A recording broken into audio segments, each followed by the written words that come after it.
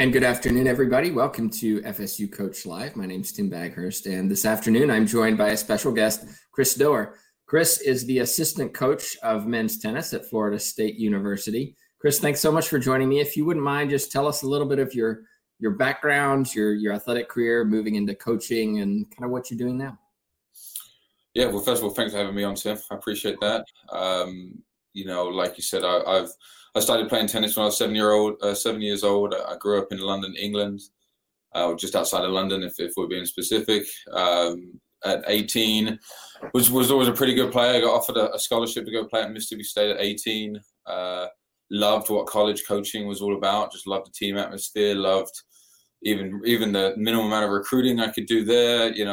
I was very lucky to have some great coaches when I was at Mississippi State, and so wanted to pursue a coaching career. Spent 1 year at the volunteer at Mississippi State, then moved to Memphis, Tennessee. Was very lucky to get the assistant job there. Worked there for 7 years, had a great program there, and have just finished my first year at Florida State. It's finished being a asterisk at the top of it because it got cut a little bit short. Yeah. Now, talk a little bit about coming from the UK over to the US. It's something that, if not prepared for, can go awry. And when you're recruiting athletes from abroad, there are some challenges associated with that. What were the challenges for you? I think being able to speak the language is obviously a big help. I'm very lucky. When you speak English, coming to America, everyone was so nice. I'd say the biggest challenge for me probably was I got sick about a month into my freshman year. I think I had strep throat or the flu or something like that, and it was this realization that I didn't have my mom and my dad to kind of take care of me when I was sick. It was really me. My teammates put their head in the door of my bedroom every now and again to see how I was doing, but no one was really there to cook me soup or kind of help me out in that tough time. So just that realization that you're a little bit on your own. It was a challenge, and I use the word challenge because it really helped me very quickly to kind of grow up and realize that I was on my own and that I needed to take good care of myself. My tennis career allowed me to travel a lot. I traveled around the world, so I had a little bit of experience of being on my own. So I didn't have too many other sort of panic moments, I guess, necessarily. The only one, funny looking back now, but it absolutely wasn't funny at the time, was I never really panicked about coming to the States until I sat on the plane. London Heathrow Airport, flying to Atlanta. We had this huge delay. For some reason, I fell asleep. I woke up. We were still in London for whatever reason, and my brain just started having all these crazy questions. What if I don't like Mississippi? What if it's too hot? What if it's too humid? What if I don't understand people? All these very illogical questions started coming in, and then but I was just stuck there. I was just sat there in a seat, 18 years old, and but it was good. I learned a lot about myself, and but it also helps me when people come over here and I understand what players go through when they come to the States. It is a little bit different sometimes. Yeah, you and I both came from England, and I know exactly what you mean in terms of just preparing for the unknown and understanding that it is unknown, and there's some things you cannot prepare for. Mm-hmm. When I came to the U.S., the NCAA was this interesting term that I didn't really understand very well. And as a student athlete, you're limited as to how much you can practice. And all of a sudden you're engaged in a U.S. education system, which is very different from England. Mm-hmm. How did you find that experience, and kind of what helped you along the way get through that? The academic side of things weren't too challenged for me that first year.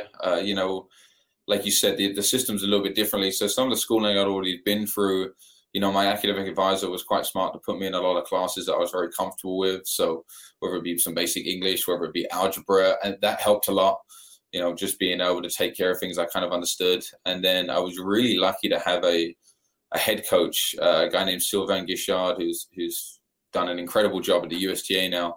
And just him being able to talk me through, he was actually French, and he really helped me on a day-to-day basis, just navigating practice. He was very stern with me, but I really liked that, told me make sure I'm eating correctly, you know, hydrating, you know, doing all the things to make sure that things don't just accumulate and then suddenly I have this panic moment. And so that helped a lot. When you talk about going through your collegiate career, a lot of us who went into college were kind of got to the end of our college degree and we're just kind of like, what do I do now? You know, what am I supposed to do? Nobody's really told me what the next step is. Mm-hmm. And how was that for you? How did you get your assistant coach position in order to kind of make that transition from an athlete into a coach? I think for me, it was my junior year. I played this tournament. It was a pro event in Birmingham, Alabama, and I lost to this guy that I really felt like I should have beaten. And I think that was kind of the moment that I knew I wasn't going to make it as a professional athlete. You know, looking back on it now, my freshman year, I played with a guy called John Isner who played at Georgia. You know, I played against him, and I remember seeing how good he was and how much better he was than me. So I guess that realization that was going to happen. So then I started looking into what I wanted to do. You know, I was doing a journalism degree. You know, the newspaper industry was kind of at the start where it was kind of declining a little bit, and obviously now it's changing. And so I think I just realized how much I loved college coaching. And so I started talking to my coaches at the time. You know, Per Nielsen was the head coach at Mississippi State then. You know, he's now the head coach at Pepperdine. And then Matt Hill was the assistant coach at Mississippi State. He's now the head coach at Arizona State. They both loved what they do, and it was very clear that they enjoyed what they did. And I just wanted to be a part of it. And so as things started kind of talking, you know, this idea of being a volunteer assistant kind of came up, where I would stay one more year at Mississippi State. I would kind of be more like a liaison between the team and the coaching staff. And I would teach some private lessons to kind of help pay rent. And, you know, when you're 22, 23, you know, you don't have to make that much money. Obviously at the time it felt like a lot of money, but, you know, paying for rent and all that stuff wasn't that difficult to do. So yeah, that's how it kind of transitioned out. And it was just, I think I was just really lucky to work with so many coaches that love to do what they do, that it really, their energy and enjoyment passed on to me. Well, how then do you get from being a volunteer coach, which is a good thing, you get the experience, on the other side, as you talked about, you're not getting an income, and I've heard that discussion on this show already. How then do you transition from being a volunteer coach, who pretty much anybody will take because you're free labor, into now I'm getting paid a salary, now I have clear roles and responsibilities and all this? How did that happen? Was it networking? Was it qualifications? Explain. I think it was, you know, and that's a good question. You know, the volunteer role has changed a lot over the years. I felt like in men's tennis, it used to be something that was kind of done by a few schools. And now I think a lot of schools can find guys. Certain programs, such as us at Florida State, you know, we have a lot of people that apply for that position. So it's always finding the right guy, you know, making sure someone that they're going to act professional enough with the team. And we just hired a guy that I'm really excited about. His name's Axel. You know, he's an absolute legend already, but he's been around the sport a little bit, loves it. Dad's in tennis. So, you know, we're very lucky to hire him. In terms of finding another job, you know, networking was a big part of it. You know, I'd sent out some emails to the head coach in Memphis, you know, 4, 5, 6, 7, 8 times. Sometimes I got a response, sometimes I didn't. I was in a very interesting situation where I actually got engaged to my wife, and then I realized how hard it was to actually get a visa and come and get married. So we always knew we were going to be in Memphis because my wife was in nursing school there. And so it was just a way of, okay, look, how can I help out the program? And so I was just telling Coach Paul Goebel, who's, you know, been a great mentor, and I loved working for him so long. He's such a great coach, and he's such a nice guy. And I think he really appreciated just the fact that I was just trying to get out there and trying to put myself out there. And I even said to him, look, I'll be the volunteer assistant if you need me to. I don't mind doing this for free. I just want to be in college tennis in some way.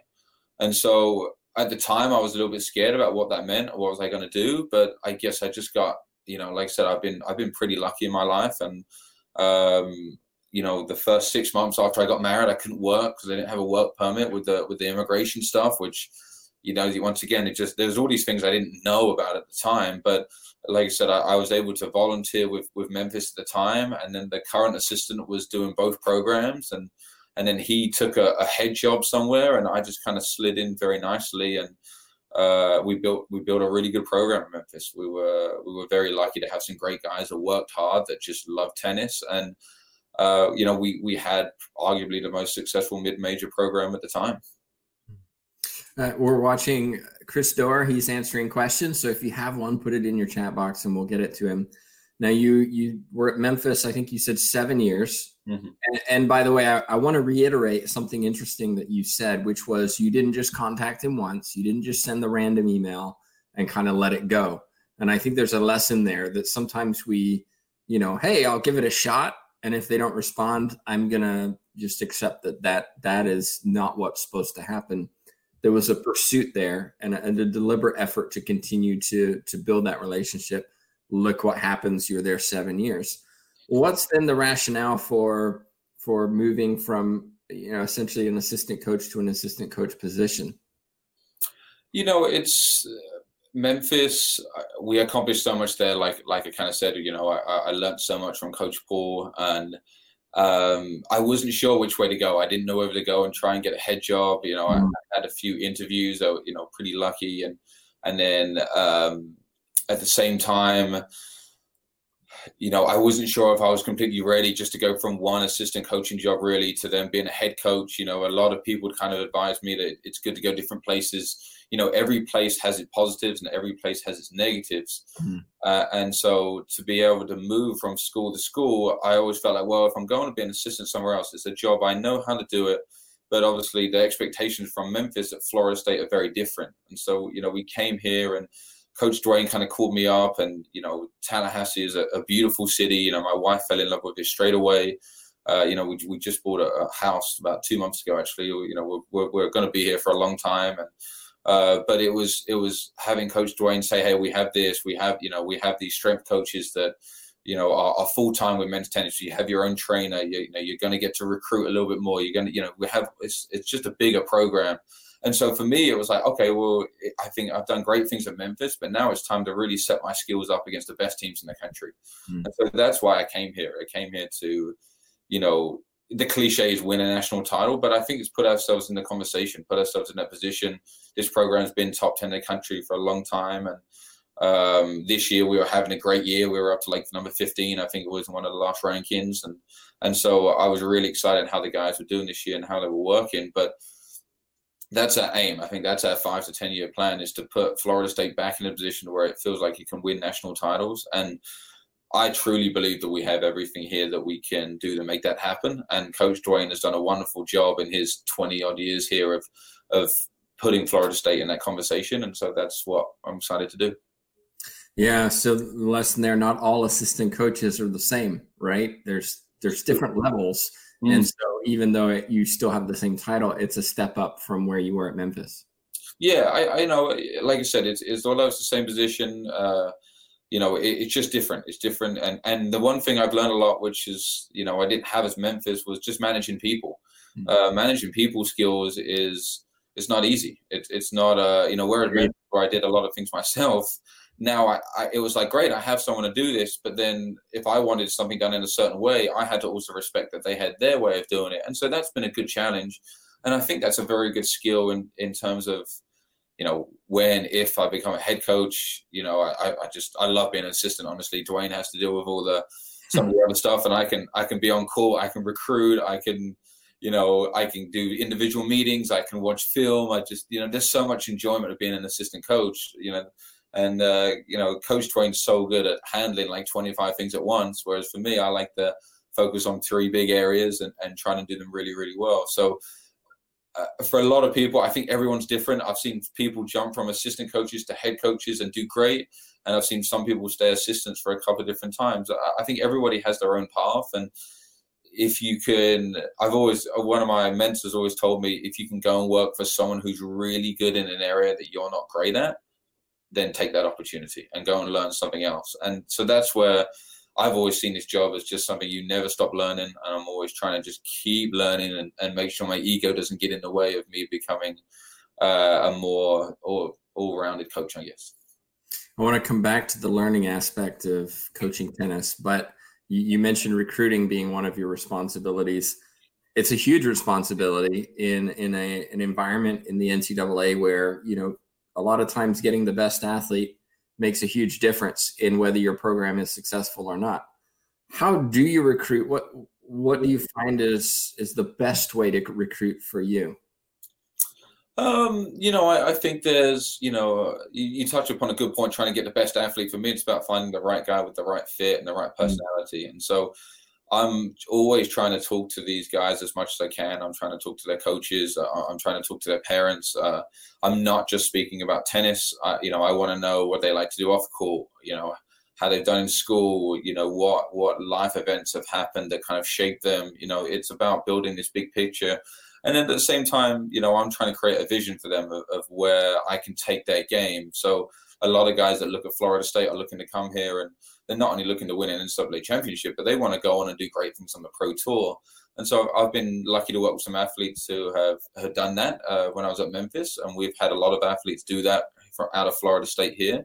And so it's just continuing that idea that our goals and their goals have to line up. But one of the big things that I think we're trying to do, and it even leaks into their freshman year, especially their first semester, is really create that player-coach relationship that we both trust each other. And I believe once that trust is truly built, that's when great things happen. It's a good point, but how do you do it? How do I build trust? Yeah, how do you that first semester, how do you build that relationship? Do you have activities that you do, or is it just spending time with them? You're spending time is a big one. Doing a lot of individuals helps a lot. We plan a lot of our team practices even be very individualized, so that the player is working on things that they want to work on, but at the same time working in a way that they feel comfortable. And then I think it sounds silly, but listening. I think a lot of players love to have a voice. They want to talk to their coaches, but sometimes they maybe don't feel like they're getting listened to, or they don't feel like they can come to us and say, hey, I'd prefer if you did this way. So when we're setting up individual meetings, I try and meet my guys every 2 weeks individually. A lot of it is just like, hey, how can I make things a little bit better for your practice? What am I missing? What am I not doing right? And it doesn't mean that, you have to take in everything that they say, but I found that when you're hearing them, and it sounds so simple, it makes such a difference. And then they, in turn, I think they slow down and they respect that it's okay, we're all working together as a team and we're working towards the same goal. And so it's just creating that, that relationship. I think listening is a simple concept, but something that coaches miss out on. Yeah, I agree completely. Looking then at what you do as an assistant coach, recruiting, we mentioned, is a big part of your job. How do you balance recruiting the best players, recognizing that they may not want to come to FSU, knowing that FSU is not a top 5 program? I hate to say it, by the way, but top 15, high quality. You're gonna get a lot of interest from a lot of athletes, but then you really want that one athlete who is a top 5 player, but they're looking at maybe some other programs that have more historic success. I don't know, a Georgia, for example, where John Isner went, right? I think he went there. He went is there anything that you found that can convince recruits to say, you know what, I'm going to walk away from that historic program and I'm going to come to FSU because I believe in the coaches or the system or the Tallahassee? How do you get those really good players who could go to maybe a top 5 program? I think that's a good question. A lot of it is building relationships. I think we're very lucky here at Florida State to have everything that those top 5 schools, maybe more. We're so close to so many pro events. We have so much pro tennis in Tallahassee with the Challenger, and then you got the Futures, and your driving distance to all these events. I think it's like 10 Futures are in Florida. So I would say, in response to that, it's not about convincing them about something that we don't have. I think we have everything there. I think it's just building those relationships so that they realize that. And then at the same time, like I said, there are a lot of programs that have a lot of history, and I think we're one of them. I think we have a lot of history. Like I said, we've been in the top 10 for a long time. We've had a lot of great players come out. You've got guys on tour. I mean, we're lucky to have 2 guys on tour right now who are ranked in the 200s on the pro tour. I had two guys at Memphis, one guy's in the 300s, and then one guy who just won the Australian Open in doubles. So there's a lot of I think there's a lot of tracking that kind of go together. And so most of the times it's about making sure that we get our information out to them correctly, that they are understanding of what we're trying to build and the system that we have in place. But I think that's also the exciting part. That's why we came to Florida State. It's about competing with the big boys, because I truly believe that Florida State is one of them, and we need to get in there and start making it happen. And we're so excited. I mean, it's a shame that we can't recruit this summer. We can't go see people, because I was fired up to go back to Wimbledon, go to all these different places all around Europe and see some of these. I mean, we're talking to so many great players right now. It would be so exciting to go watch them and meet them and look at some of these other coaches. That's like, all right, we're here, we're ready to compete. Yeah, you made it sound terrible recruiting, going to Wimbledon and go all around Europe watching tennis. Sounds awful. it's someone has to do it, so I guess I'm lucky to do it. But no, I agree with you. I mean, we every college coach will tell you there is parts of our job that is amazing, and we're so lucky to do what we do. And then there's some parts of it that is very frustrating, and people don't realize it when they get in. And so that's where I think being a volunteer assistant or grad assistant is so great. It's such a great experience, because you get to see behind the iron curtain almost of what coaches are really doing during the day, and how they're taking care of 10 athletes at a time. And like I said, I think some people don't like recruiting. They don't like digging up players. They don't like talking to them every day. They get offended if a 17-year-old doesn't respond to something. For me, it's something I kind of enjoy. Sounds crazy, but it's just, I just love every second of it. Well, you said there's some things in coaching that aren't as glamorous. I think that's important to clarify and explain for anybody interested in getting into coaching or even moving up into collegiate coaching. What are some of those parts where it's just not the most fun, and sometimes it's just a grind? Paperwork, a lot of these NCAA rules make us, whenever a guy comes in on an official visit, you got to fill out like 10 documents, If I've got to put in the practice hours, there's all these different areas that just, you're not just on court the whole time. And so that's what I would love to do. I'd love to be on court, and then I'd love to go to recruit and then get back on court and then recruit. And, those are the two things that I would love to do. And being an assistant coach and having someone like Coach Dwayne, who's been here for so long, it's great to have the connections that you have. So a lot of those type things don't get in the way of us doing what we're trying to do. But yeah, I mean, it's especially with practices kind of being suspended right now. I have felt a little bit sad that I'm not, being able to get on court with the guys, not being able to work with them. It's been more talking, hey, how's this going? They've sent me video of certain things. They've sent me video of hey, what does my serve look like? This is my forehand. And it's great to break that down. But, I think for me, it's just paperwork. And I guess, and not to pick on my compliance department, because they're awesome here. They do a fantastic job. It's those kind of things that I think they don't necessarily get me up in the morning, but I understand that they have to get done. Good answer. You mentioned going, the desire to go back to Europe and watch players. When I was at Oklahoma State, the team didn't have any American players on it. What is the status at FSU? And I'm assuming you do have a large group of international players. How do you kind of work in all the different cultures and languages to make everybody part of a team? That's a great question. We have 2 Americans on our team right now. We have 2 more coming in the fall. It's interesting. It's interesting, having all these different cultures. I think we have almost every continent is basically represented. I think maybe a couple, but the language barrier can be a big challenge. And I think a lot of it is about talking to different people and understanding their cultures. Someone with a different culture to you is an opportunity for you to learn about their culture. And so if you ever get a chance to travel the world, which, like I said, in recruiting, I got to do as a player, you have to learn to be able to survive in different countries. And so I think that has helped me able to transition down to different guys about understanding that, you can talk with some people about, the NFL and college football, and then other guys I've got to talk about rugby, and then other guys I've got to talk about cricket. And so for me, I think internally it's about finding 2 or 3 things that you can talk to about each player.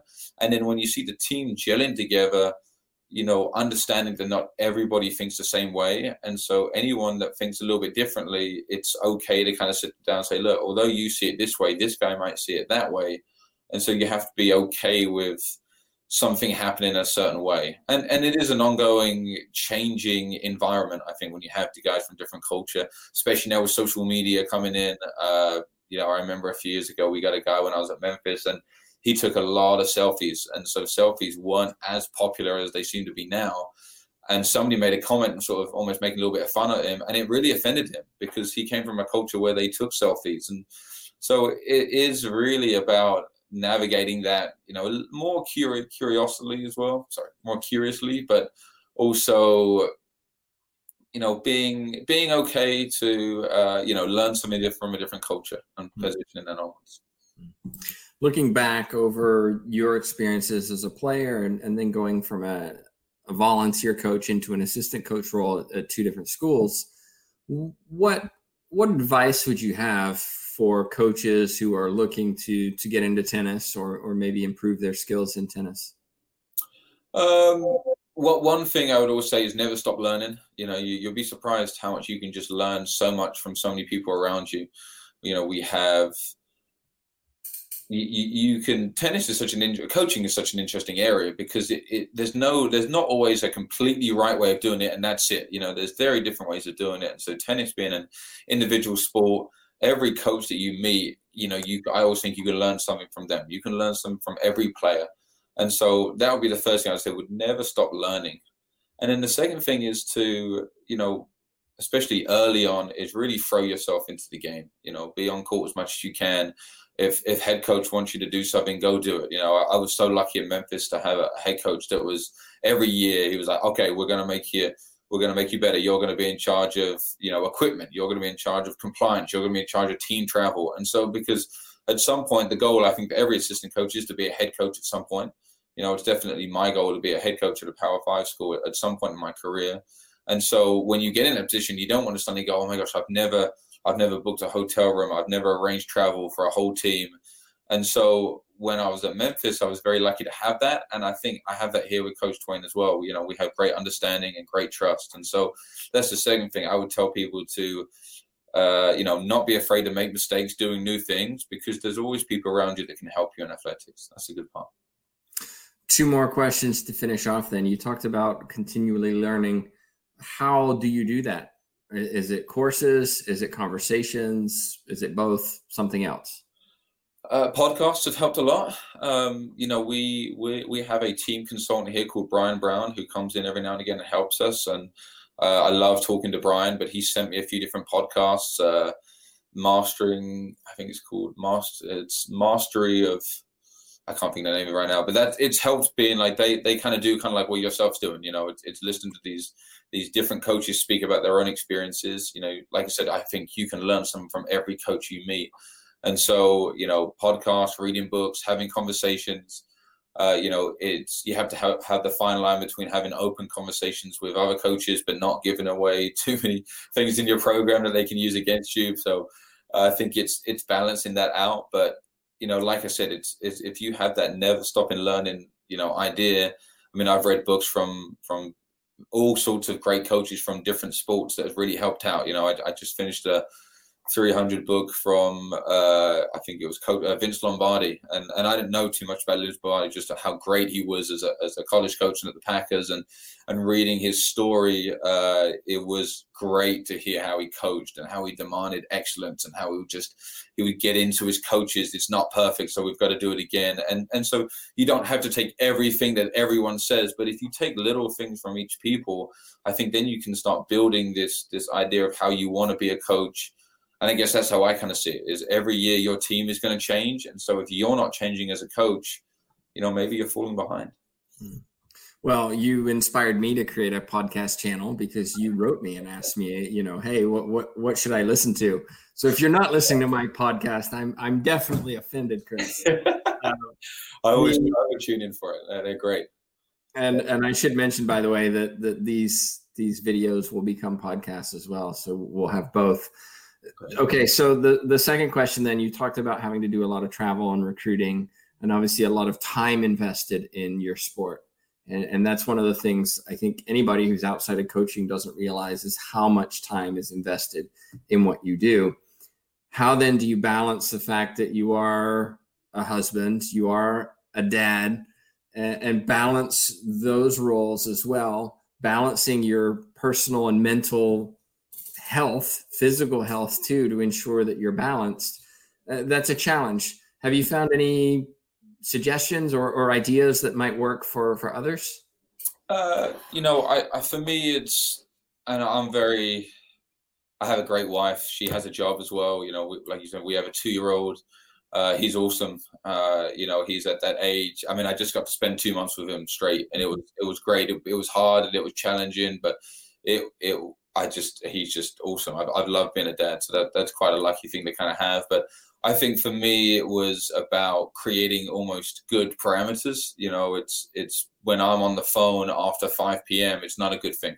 It doesn't send them a good message to my son, doesn't send a good message to my wife. And so I think for me, I've communicated a lot with different people around me. And then when these emergencies do come up, my wife is very understanding that, okay, well, he's not on the phone every day at 6 o'clock, so this might be important. Last night I had to talk to a coach in a time frame where we're 14 hours behind them. And so, I'm either talking to them at 7 p.m. or it's leaking into the evening necessarily. So I think that's very good to clearly lay out how your day should look. And then I think being efficient during the day, when you're a young coach, and like I said, you can throw a lot more time into it. And my wife went to nurse practitioner school, and so it allowed me to really, work a lot and work long hours. And then when I became a dad or was about to become a dad, I was like, hey, I've got to get efficient. I've got to get this stuff done. I've got from 8 a.m. to 5 p.m. and I'm going to get this stuff done so that then, when I go home, there isn't this big pressing matter that's got to take over. And then when you do have spare time, sounds quite simple, but be in the moment, be present with, I have to spend time with Rachel. I don't want to it's easy for me to just turn on the TV and watch it, or turn on Netflix and watch it, but actually talking to her and listening to her. And it's not something I'm great at. I think I'm trying to work better at doing it. Put my phone down, talk to her, spend time with my son. It's if you can stay in that moment and just appreciate Tuesday at 5:30 p.m., I think it goes a long way. Great advice. If somebody does want to reach out to you, maybe has some questions or wants to follow up with you, what's the best way to do that? I think Twitter's the best way to get me. It's at Coach Chris Do, as you put on the screen there. So I appreciate that. Feel free to follow me. Feel free to send me a message if I can help in any way. If I can answer any questions, that's great. Obviously, just make sure it's within the NCAA rules if you're a parent or a player. But any way I can help, I think it's great. I got so much help from so many coaches in college tennis, and so many people spend so much time with me, just on the phone with me, just picking their brain and understanding how things would work, that I'd be more than happy to help do the same. Well, thank you so much for taking the time to share your experiences and wisdom with us. It really is appreciated. Thanks, Tim. I appreciate it. Well, just a reminder, coming up on Thursday, Amber Franklin will be joining us. She's the associate head coach of women's ice hockey at, I knew I was going to say this wrong, so I'm not going to say it, State University. I hope you join us for that. It'll be an interesting perspective. She's been associate head coach there for quite a long time, so we'll talk about some of the maybe the same challenges that she faces that Chris talked about in his sharing with us. But on behalf of myself, Tim Baghurst, and of course, Chris Adore, thank you so much for watching. Thank you.